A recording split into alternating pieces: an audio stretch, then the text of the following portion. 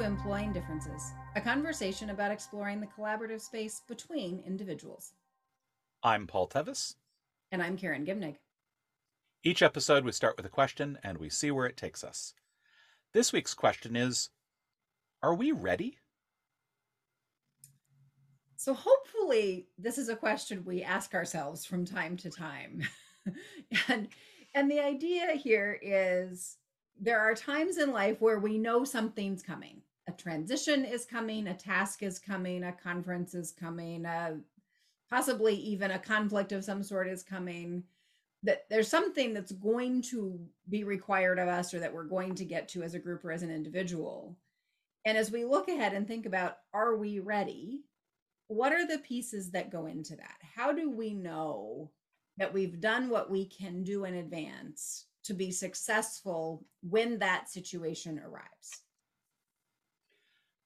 One of the things that I like to point to about this is something we talked about back in episode 115, which is that there is, for me, for getting ready, there are two components. There's a thinking component and there's a feeling component.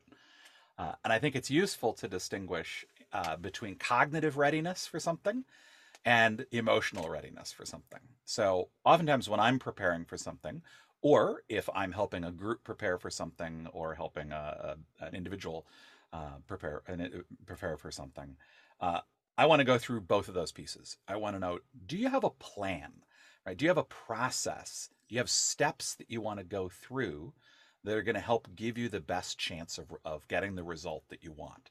So a lot of the work that I do, for example, as a facilitator, is working ahead of time with the group to figure out what is it you're trying to achieve. Okay, here's what I suggest that we do, like in order to get there.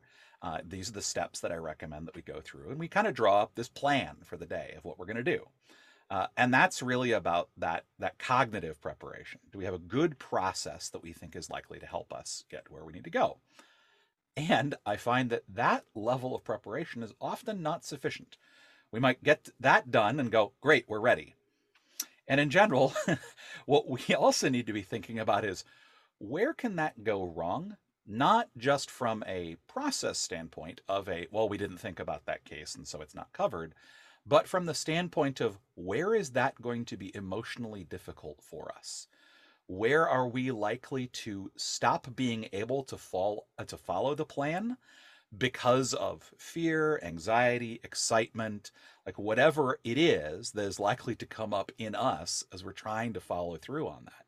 Because we might have a really great plan, but if on step 2 we crumble under the weight of the fear that we have about how it's going to go, then we're not yet ready. We need to do the emotional preparation as well as the cognitive planning in order to really be ready for something. And it's so easy to skip that because that emotional preparation, the main way we know that we need to do it is by remembering past failures. I mean, this is the thing.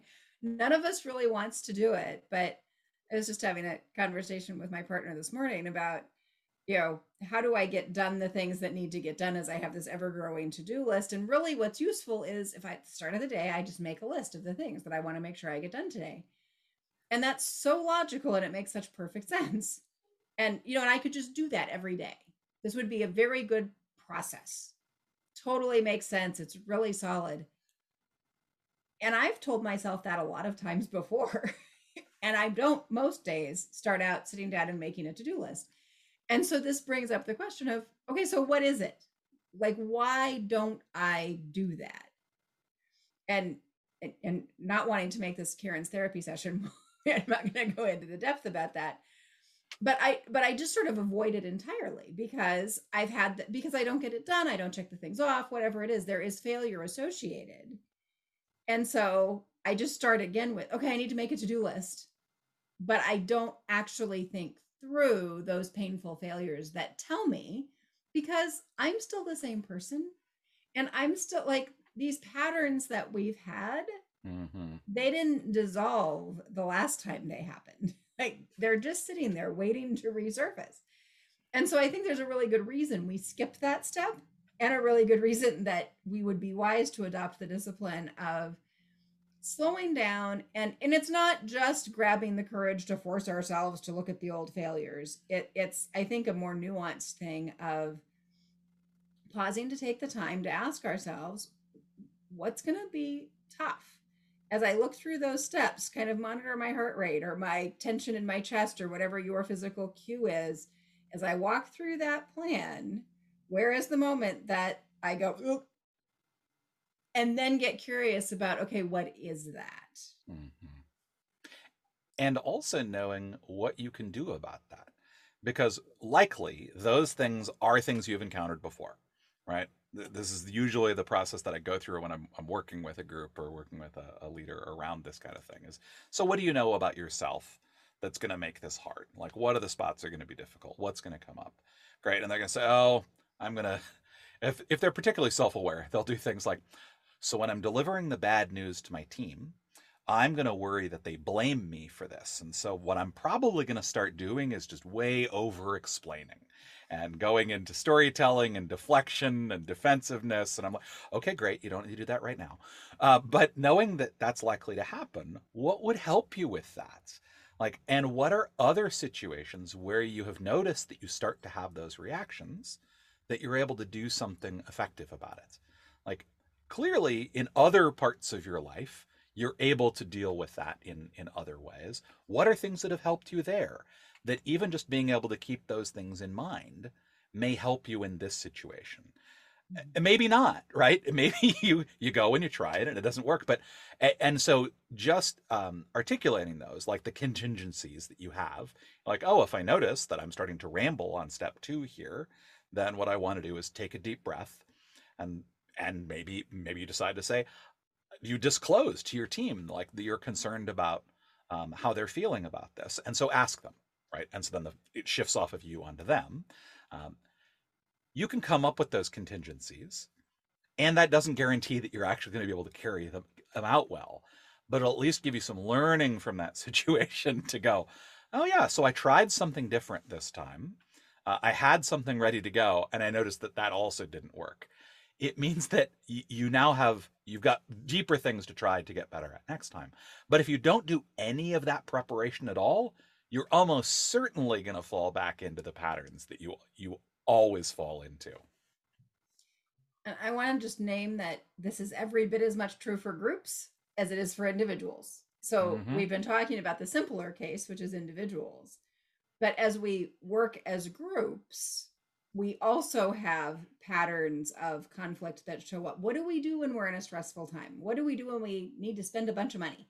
What do we do when we're bringing in a new team member? What do we do when, and typically if you look back over some period of time with a group, you begin to see patterns develop of what goes wrong.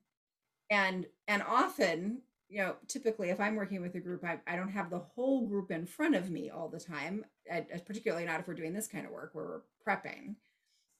I'm working with a subset and I'll get, well, so and so is going to talk too much and so is going to shut down, and maybe even not by name, but we're going to get that dynamic. Okay, so we know this is what happens. Let's think about a different facilitation method. Let's think about a different way to go about it. If we go into it the same way, we're going to get the same outcome. And so, how can we look at that differently? And some of it's about what do we really want on the other side? Like, keep that goal in mind. What is it that we're aiming for?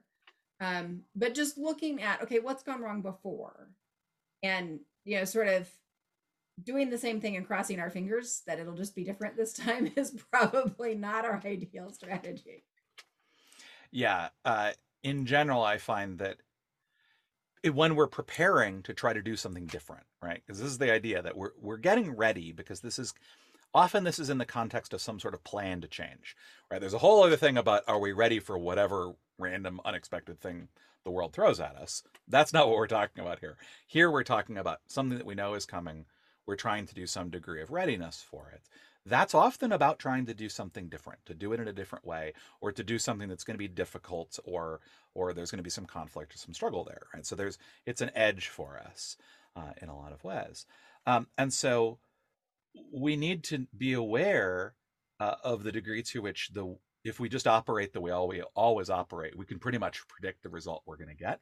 And if that prediction is not not what we want, if we actually want something different, we need to do something different, and we need to be but we need both pieces. We need the process piece. We need the plan, right? That is actually operating in some different way, right? We're actually trying to resolve this conflict in a different way, or we're trying to make this budgetary decision using a different method.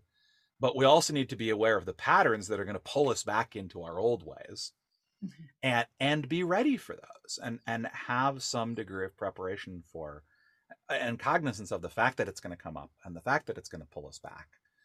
And not pretend like it's that the new process is just going to fix everything, that we aren't going to continue to have the same patterns of relationships and behaviors between us, because that is actually a thing that helps us to make the shift, right? Of being conscious, and coming to mind and saying, how do we actually want to show up?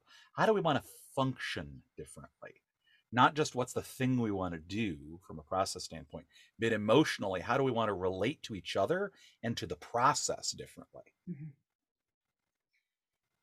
Yeah. So I think what we're saying here is that there are lots of times in the life of an individual or the life of a group that we see a thing coming, and we know we're going to have a task to do, or a circumstance to respond to, or a decision to make. And we, to some degree or other, but hopefully we're reasonably good at looking at, okay, so what are the steps? We lay out the logistics, we have a step-by-step plan, we have some kind of process laid out. This is how we're going to do this thing. And what we're saying here is that it's really important to ask ourselves, we're ready with a plan, with the logistics. Are we ready emotionally? Are we ready with the things that get in our way? And some of that is the courage to look at it from a really honest perspective of, okay, when have I tried to do something that looked a lot like this before and it didn't go so well? Or where are the things that kind of make my heart stop when I think about them, or have some other emotional reaction, some nerves coming up, whatever? And really consider, okay, how can we provision ourselves to do those differently this time? So rather than sort of the crossing our fingers and hoping approach, have a strategy for how can I engage emotionally in a different way? And I may even go back and shift the process, change those steps in some way, or I may work with someone to shift things around, or get some teamwork involved. May go a lot of different ways, but to really get to a place where I've looked at where my emotions are going to pull me off, where the emotional space is going to knock me out of my plan, and done some work to give myself a chance to do it differently and not get knocked out in that way. And that if we can do that, whether as an individual or as a group, the odds of reaching our goal go up significantly. Yeah. Well, that's going to do it for us today. Until next time, I'm Paul Tevis. And I'm Karen Gimnig. And this has been Employing Differences.